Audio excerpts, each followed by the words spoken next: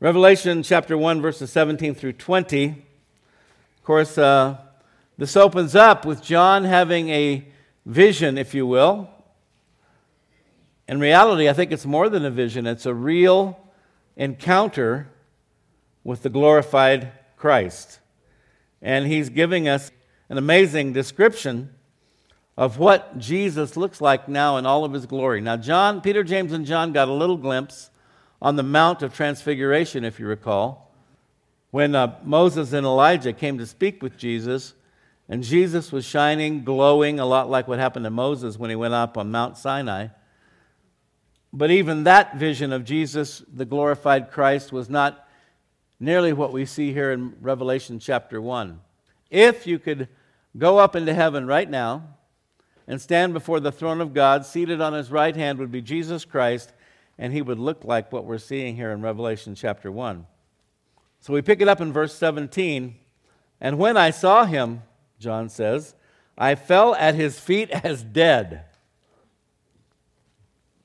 But he laid his right hand on me, saying to me, do not be afraid.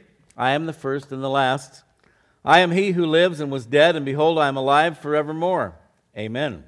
And I have the keys of Hades and of death. Write the things which you've seen, and the things which are, and the things which will take place after this. The mystery of the 7 stars which you saw in my right hand, and the 7 golden lampstands. The 7 stars are the angels of the 7 churches, and we mentioned last week it could mean literally angels, that each church had its own angel assigned to it, but it could also mean the pastor of the church, because angel simply means messenger. At any rate, the 7 stars are the angels of the 7 churches, and the 7 lampstands which you saw are the 7 churches. And didn't Jesus say that we would be the light of the world? Yes. So that's what we'll look at today. Let's pray. Father, thank you for those who have gathered here today, both in the main sanctuary and the kids' church, the cafe, the patio, all over this property today. Lord, just be with us now. We ask that you'd pour out your Holy Spirit upon us.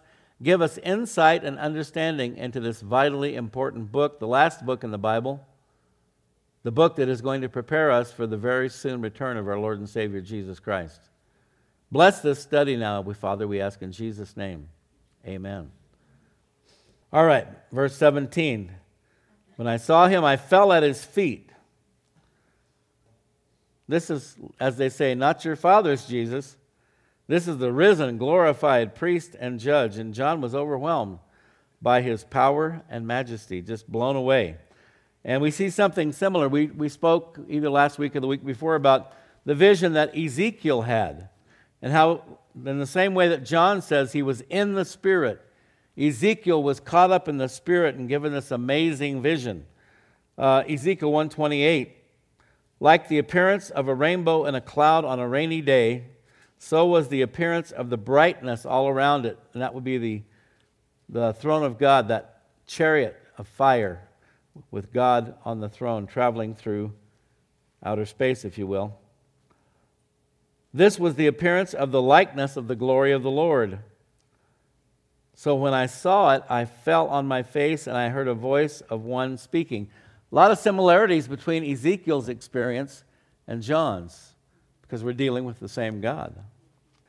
And so he says, I fell at his feet as dead, and then he laid his right hand on me. That's significant. It shows that John, as a born-again believer, the favor of God was with him. The right hand is symbolic of favor, favoritism. And so John makes a point of the fact that it was Jesus' right hand, and now Jesus is seated at the right hand of the Father. That's the place of favor. And then Jesus tells John, don't be afraid. It's okay, John, it's me, Jesus, the one you love and serve, your master, your Savior, your brother. And those who know, love, and serve Christ do not need to fear his awesome power. We actually share in it. Do you realize that? We share in that power, that dunamis. It's a Greek word for our word dynamite, dunamis, the power of the Holy Spirit. And so it can be a bit overwhelming, but Jesus encourages John, don't be afraid, it's all right. And of course, Jesus or John is referred to in his own gospel as the disciple whom Jesus loved.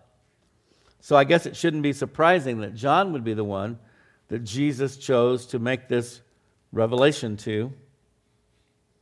And by the way, this phrase, and I can't think of a more appropriate time to be talking about this, the phrase, "do not be afraid," appears 65 times in the Old and New Testament in the King James Version, or the New King James Version.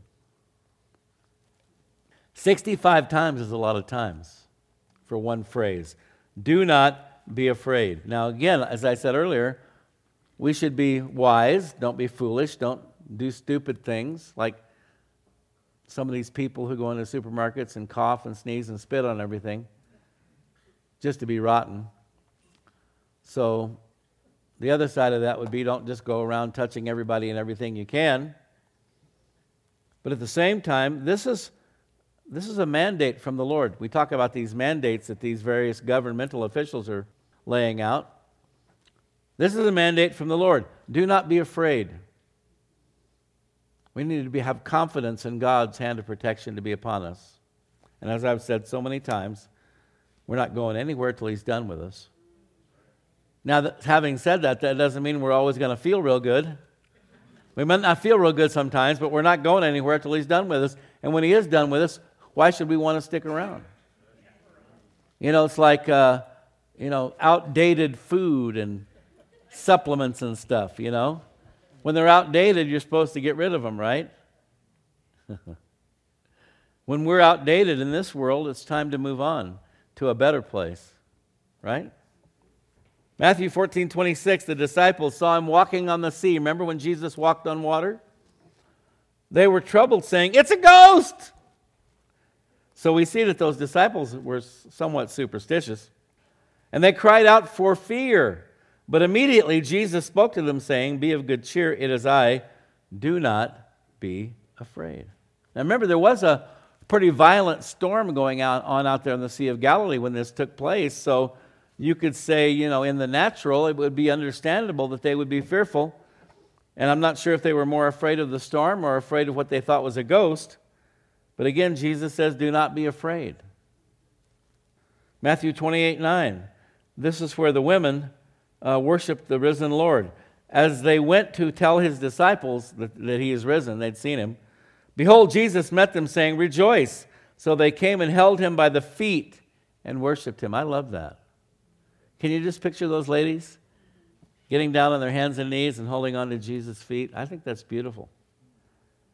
And worship. Then Jesus said to them, "Do not be afraid," because there was just all this emotional turmoil going on. First, they see the empty tomb. They think somebody's stolen the body. They really believe Jesus is dead. And they find out He's alive. What a shock that would be. "Do not be afraid. Go and tell my brethren to go to Galilee, and there they will see me."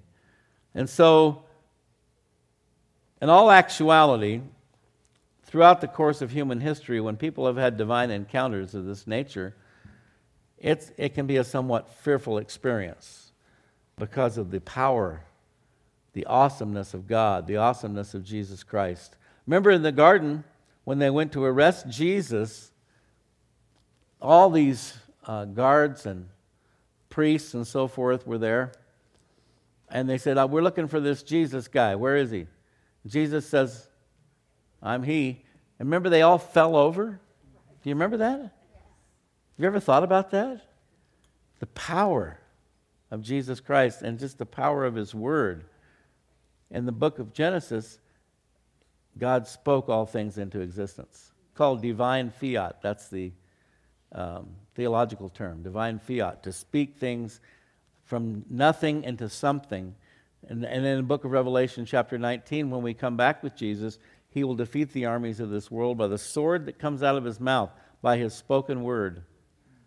And we've seen demonstrations of that even here on earth when He spoke in the garden and all those people fell over. Here John falls at His feet. But Jesus says, "Don't be afraid. You're one of mine. You have nothing to be afraid of." If we know God, if we love God, if we fear God, then His power is a comfort to us.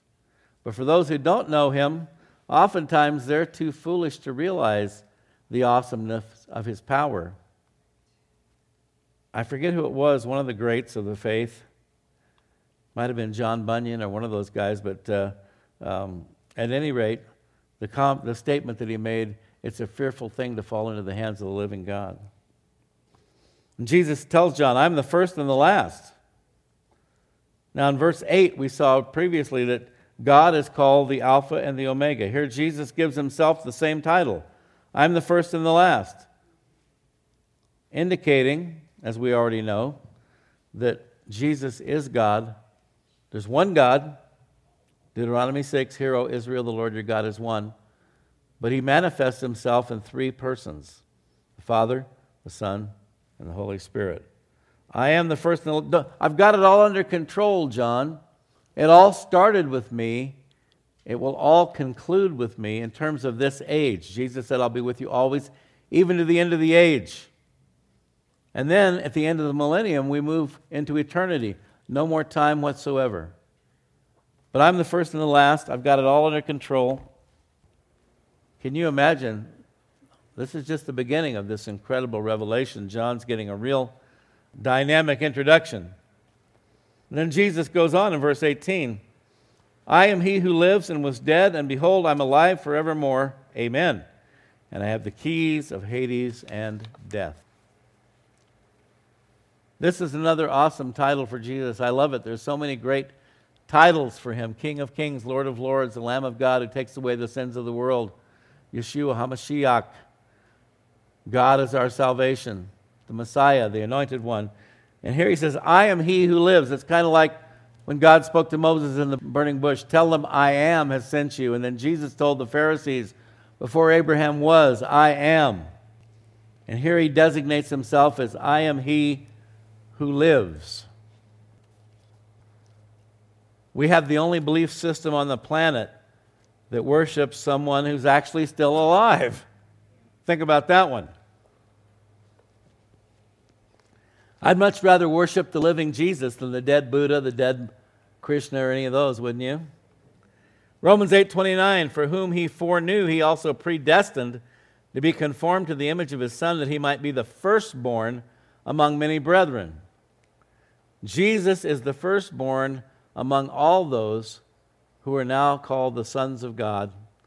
And that's a generic term, so ladies, don't be offended. You're the daughters of God. The first fruits, 1 Corinthians 15:20. Now Christ is risen from the dead and has become the first fruits of those who have fallen asleep. The resurrection of Jesus Christ is our guarantee of eternal life. I am he who lives and was dead, but not for very long, right? Less than 3 full days. I am alive forevermore. Our God is not dead. He's alive. Hallelujah, right? You just can't kill the eternal one, you see. There's an old expression, you can't keep a good man down. I like to say you can't keep the God-man down. He died, but he rose again. I was reminded of the chorus from an old Bill Gaither song, because he lives, I can face tomorrow. Because he lives, all fear is gone. Keep that in mind. Because I know he holds the future, and life is worth the living just because he lives. Good song, Bill Gaither. Another one, Don Francisco, a very popular song around Easter time, which unfortunately we were not able to celebrate together this year in person. He is alive, Don Francisco. And most of the words are just, he's alive. He's alive, he's alive, he's alive, and I'm forgiven. Heaven's gates are open wide. He's alive. Good stuff. I'm alive forevermore, and I have the keys of Hades and of death. So Jesus has authority over physical death and Hades, the place that temporarily holds the souls of the unbelievers between death and the ultimate casting into the lake of fire. Now, for the believer, the moment we die, we cast off these temporary dwellings, these mortal bodies. According to Jesus himself, he told the thief on the cross, this day you will be with me in paradise. Not the dead body that was hanging on the cross. That'll be in the tomb, in the grave, awaiting resurrection, but our spirits, the very essence of who we are, immediately goes into the presence of the Lord. Where is he? He's in heaven, right, with God the Father. So where are you and I going to go when we die? To heaven. And then we're going to come back with him at the end of the tribulation. But, okay, so where to the unrighteous dead, the ones that are not saved, the ones who have not put their faith in Christ? They're hoping they just go to sleep and don't wake up. But that's not how it works. Hades is the temporary holding tank, if you will. Remember the story of Lazarus and the rich man? Lazarus is sitting there at the gate, right? He's covered with sores. The dogs are licking his sores. My dogs always come up trying to lick my cuts and scrapes and stuff. Probably not a good idea from what I've read recently. The old wives' tale is a dog licks your sore and it'll heal, you know. I don't know if it's a little bit questionable. But there's Lazarus. He's at the gate of the rich man's, expansive domain. Dogs are licking his sores. He's out there begging for alms. Well, he dies and he goes into Abraham's bosom. Now, that's where the believers went prior to the coming of Christ. Many believe that was actually in the core of the earth, the center of the earth, Abraham's bosom. And then there was a great chasm, a great divide, and the unbelievers would go to the other side where the temperature was much higher. They didn't have an HVAC system on that side. And then the rich man dies, remember? Now, in this life, in this world, Lazarus is way down here and the rich guy's way up here. But death has a tendency to level the playing field, you see. And so the rich man dies. He's over there in the hot spot, and he calls out across the chasm, Father Abraham, please send Lazarus over to give me a drink. It's burning up over here. And it was like, of course, sorry, no can do. So, now, under the new covenant in Christ, the New Testament, believers immediately go into the presence of the Lord, and the unbelievers go to a place called Hades. And Jesus says, I have the keys of Hades and of death. Ultimate destination, like I said, for us, we come back with Christ, rule and reign for 1,000 years, and then the new Jerusalem comes where we will dwell forever with God himself. But the unbelievers, ultimately, after the final judgment, the great white throne judgment, Revelation chapter 20, they will be cast into the lake of fire, Revelation 20:14. Then death and Hades were cast into the lake of fire. This is the second death. You probably heard me say this before. There's an old expression. Born once, that would be physical birth, die twice. If you're only born once, you're going to die twice. You're going to die a physical death, and then you're going to die an eternal spiritual death. Born twice, guess what? Die once. Physical death, and then you go on to live forever. Death and Hades were cast into the lake of fire. This is the second death. And so you see, people worry about a lot of different things, don't they? Right now they're worried about coronavirus, they're worried about economic catastrophe and so forth. People worry about other people liking them, not liking them, being popular, not popular, so on and so forth. You know what? The only thing that really matters is where are you going to spend eternity? Now, if that has been settled for you, if you have placed your faith in the Son of the living God for the salvation of your soul, no matter what comes your way, you can still have peace. You can still have joy because you are not under the circumstances. Get it? How are you doing? Oh, not bad under the circumstances. What are you doing under there? We're seated in heavenly places in Christ Jesus. All right, verse 19. Jesus giving some instructions here to John. Very important verse. Write the things which you have seen, which would be what he has seen so far in chapter 1, the revealing, the unveiling of the glorified Christ and all of his majesty. Write the things which you have seen, the things which are, and the things which will take place after this. This verse gives us the basic outline of the book. The New American Standard says, the things which you have seen, the things which are, the things which shall take place after these things. What has he seen so far? The glorified Christ. Chapter 1. What is now? The present condition of the 7 churches of Asia Minor, which we will look at in chapters 2 and 3. And each one of those churches, there's an immediate application for the words that Christ sends to those churches through John. Each church, there's a message for each church that is applicable to them at that very moment in time. But we also find as we study this that each church represents a different time in the history of the church and the spiritual climate of the church in that era.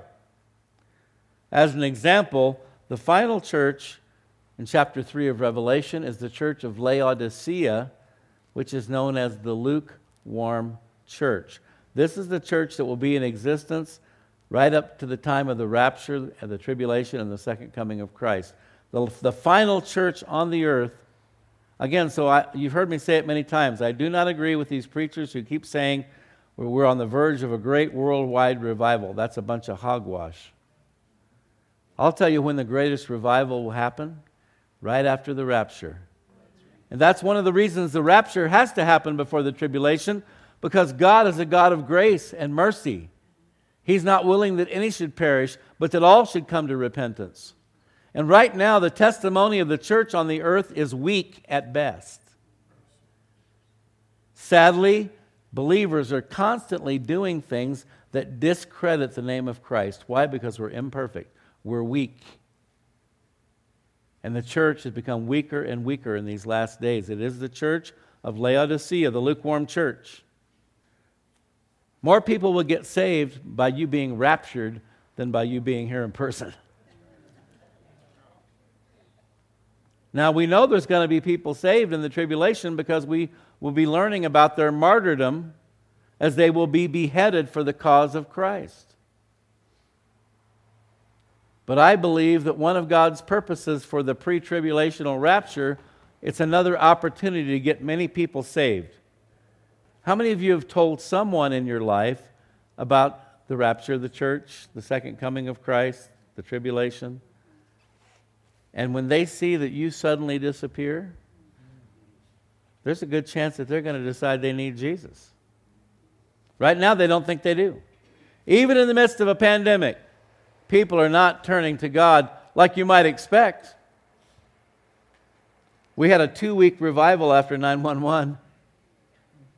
See, revivals keep getting weaker and shorter because we are now in the era of Laodicea. What you have seen, John, the glorified Christ, me, what is now, what is the present condition of these churches? And as we go through this, you're going to be amazed that already by the end of the first century, the church was in the condition that it was in. Which is just another reminder of how desperately we need God. We need Jesus. Even with Jesus, it's a tough row to hoe. Without Him, it's impossible. And then finally, what will take place later. So we have chapter 1, the glorified Christ, chapters 2 and 3, the conditions of the 7 churches of Asia Minor, which also correlate with the churches down through history. Finally, chapters 4 all the way to 22, the whole rest of the book has to do with what will take place later or after these things. And as we will see in a few weeks, the third section begins with chapter 4, verse 1, the rapture of the church. The end times, the last days, the fulfillment of God's plan for the ages, culminating in the judgment of the earth and its inhabitants and the establishment of Christ's earthly kingdom. And then in verse 20, he just very clearly tells us what he meant earlier on when he talked about the 7 stars, the 7 lampstands. I'm the Alpha, the Omega, the first and the last. Verse 20, the mystery of the 7 stars, which you saw in my right hand, and the 7 golden lampstands. The 7 stars are the angels of the 7 churches, and the 7 lampstands, which you saw, are the 7 churches. And that harkens back to verse 11. where he says, I'm the Alpha, the Omega, the first and the last, and what you see, write in a book, send it to the 7 churches which are in Asia. So these were 7 literal churches in what is now modern-day Turkey. Interesting that Turkey is now a Muslim nation. To Ephesus, to Smyrna, to Pergamos, to Thyatira, to Sardis, to Philadelphia, and to Laodicea. Now I want to, just as a little preview for what's happening next week in chapter 2 and 3, give you 7 key elements that we will see in chapters 2 and 3. 1, we will learn about the meaning of the name of each church that's being addressed. 2, the title of Jesus, and each one of these titles will be relevant to the message to that particular church. He will identify himself by a different title as it relates to that particular church. Thirdly, we will see the commendation of things that have been done well. And Jesus is a good role model for us in that regard, that sometimes when we have to exercise tough love, he's going to be rebuking these churches for some of the things that they're doing or not doing. But he starts off with a commendation of the things that they've done well. And that would be something we should do when we're dealing with one another. It's always best to start off with something positive. And then next, though, we will see the criticism of things that need attention. And so God is balanced. He's not one-sided. We know that there are some elements of the church today only want to focus on the nice things, the warm, fluffy things, right? The things that make you feel good. And if the pastor ever says anything that makes you feel bad, well, they're out of there. But the problem is there's a lot of things in the Scriptures that'll make you feel bad because they're full of truth. And there's an old expression, the truth hurts. But God is balanced. He speaks the truth to us in love. And so we will see the commendations, we'll see the criticisms for the purpose of correction. Why does Jesus criticize some of these churches? Because he doesn't want them to continue down the wrong path, which would ultimately lead to destruction. God loves you and has a wonderful plan for your life, according to the old 4 spiritual laws put out many years ago by Campus Crusade for Christ. God loves you and has a wonderful plan for your life, and when you're doing something to mess up that plan, then he is going to deal with you on it. The Lord chastens those whom he loves, right? A loving parent will discipline their children. Our 5th thing, the exhortation. So we have the commendation, the criticism, and then the exhortation or the encouragement specific to the condition of that particular church. So he doesn't just leave them hanging. It's not like he butters them up with a few compliments and then he comes in for the kill. No, then he comes in with the exhortation.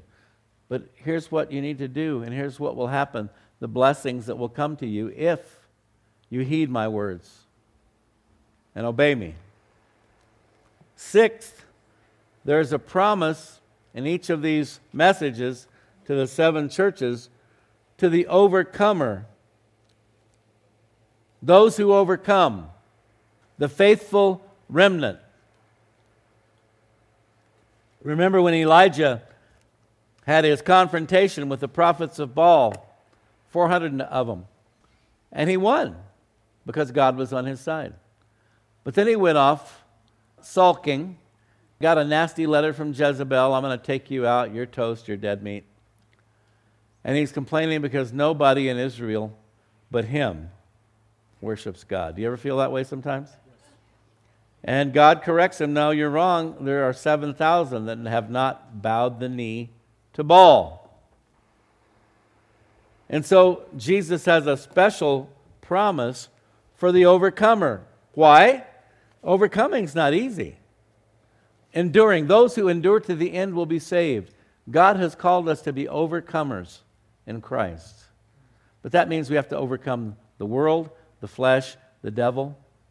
We have to overcome every effort of the enemy working through human instruments to dilute, pervert, distort the truth of God's word, to reinvent Christianity, as many are saying today. Oh, well, we're in a postmodern world now. If we're going to reach these people for Christ, we've got to reinvent. No, we don't. No, we don't. God invented the faith that we possess. It comes from Him, not from us. Who are we to reinvent what God has established? God doesn't need to change. We do. Right? An overcomer is one who will resist those things. You see, we find many people in the church today beginning to cave, beginning to give in to abortion, to homosexuality, to gay marriage, to all the things that the Bible says are abominations. That's not being an overcomer, folks. That's not enduring to the end. Well, you gotta, what is it, go along to get along? No, I'm sorry. Did Jesus do that? Did the apostles do that? Did the early Christians do that? Did the Christians even now who are dying for their faith in many parts of the world, are they doing that? We are called to be overcomers. And that's why it's important that we stick together. We have to encourage one another. I want to see these seats filled up here pretty quick. I'm serious. People need to get back to church. What's more dangerous? What's more dangerous, dying of the coronavirus or dying of spiritual starvation? I think you know the answer. I think you know the answer. Now, I hope I don't get it. I haven't gotten it so far. I have every one of the conditions that they say makes me a prime target. But I also have God. I have Jesus Christ.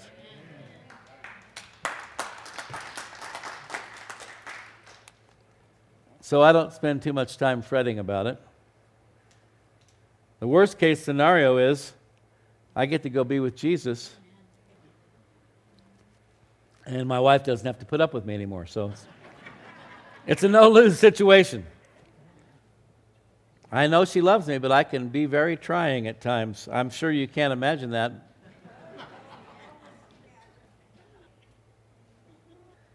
It's like Rush Limbaugh says, I'm just a warm, fuzzy, lovable teddy bear. Okay, and then finally, number 7 of the 7 key elements, if you're making notes.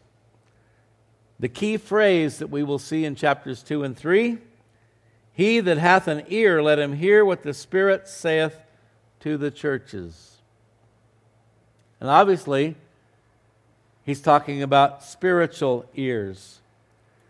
Those of you who are walking in the Spirit, listening to the Spirit, if you have an ear to hear, let him hear what the Spirit saith to the churches. So this is a message from God, handed off to John. The Holy Spirit will be speaking through these messages to those who are listening. And so chapter 2 begins with this phrase, verse 1, to the angel of the church of Ephesus write. So Ephesus is the first one on the list. Ephesus is representative of the great evangelistic church of the first century. It was full of spiritual vitality and strength. The word Ephesus means the desired one, which appropriately describes the church as Jesus sees it. However, in comes the criticism. By the end of the first century, the people had left their first love for Christ and for each other. Verse 4 of Revelation 2, Jesus says to the church of Ephesus, nevertheless, I have this against you, that you have left your first love. So in spite of all their hard work, their evangelism and so forth, having that designation as the desired one, they had left their first love. And so overcoming, enduring, has to do with maintaining that love, that agape love, the fruit of the Spirit in our hearts for God and for one another. That's where we'll pick it up next week. Let's stand and pray. Father God, we do thank you for this awesome, amazing book. It's sad to think that many people within the church believe it should not be studied. Too controversial, too difficult, and so forth. And yet, Lord, it's the only book of the Bible that promises a special blessing for those who read it, hear it, and put it into practice.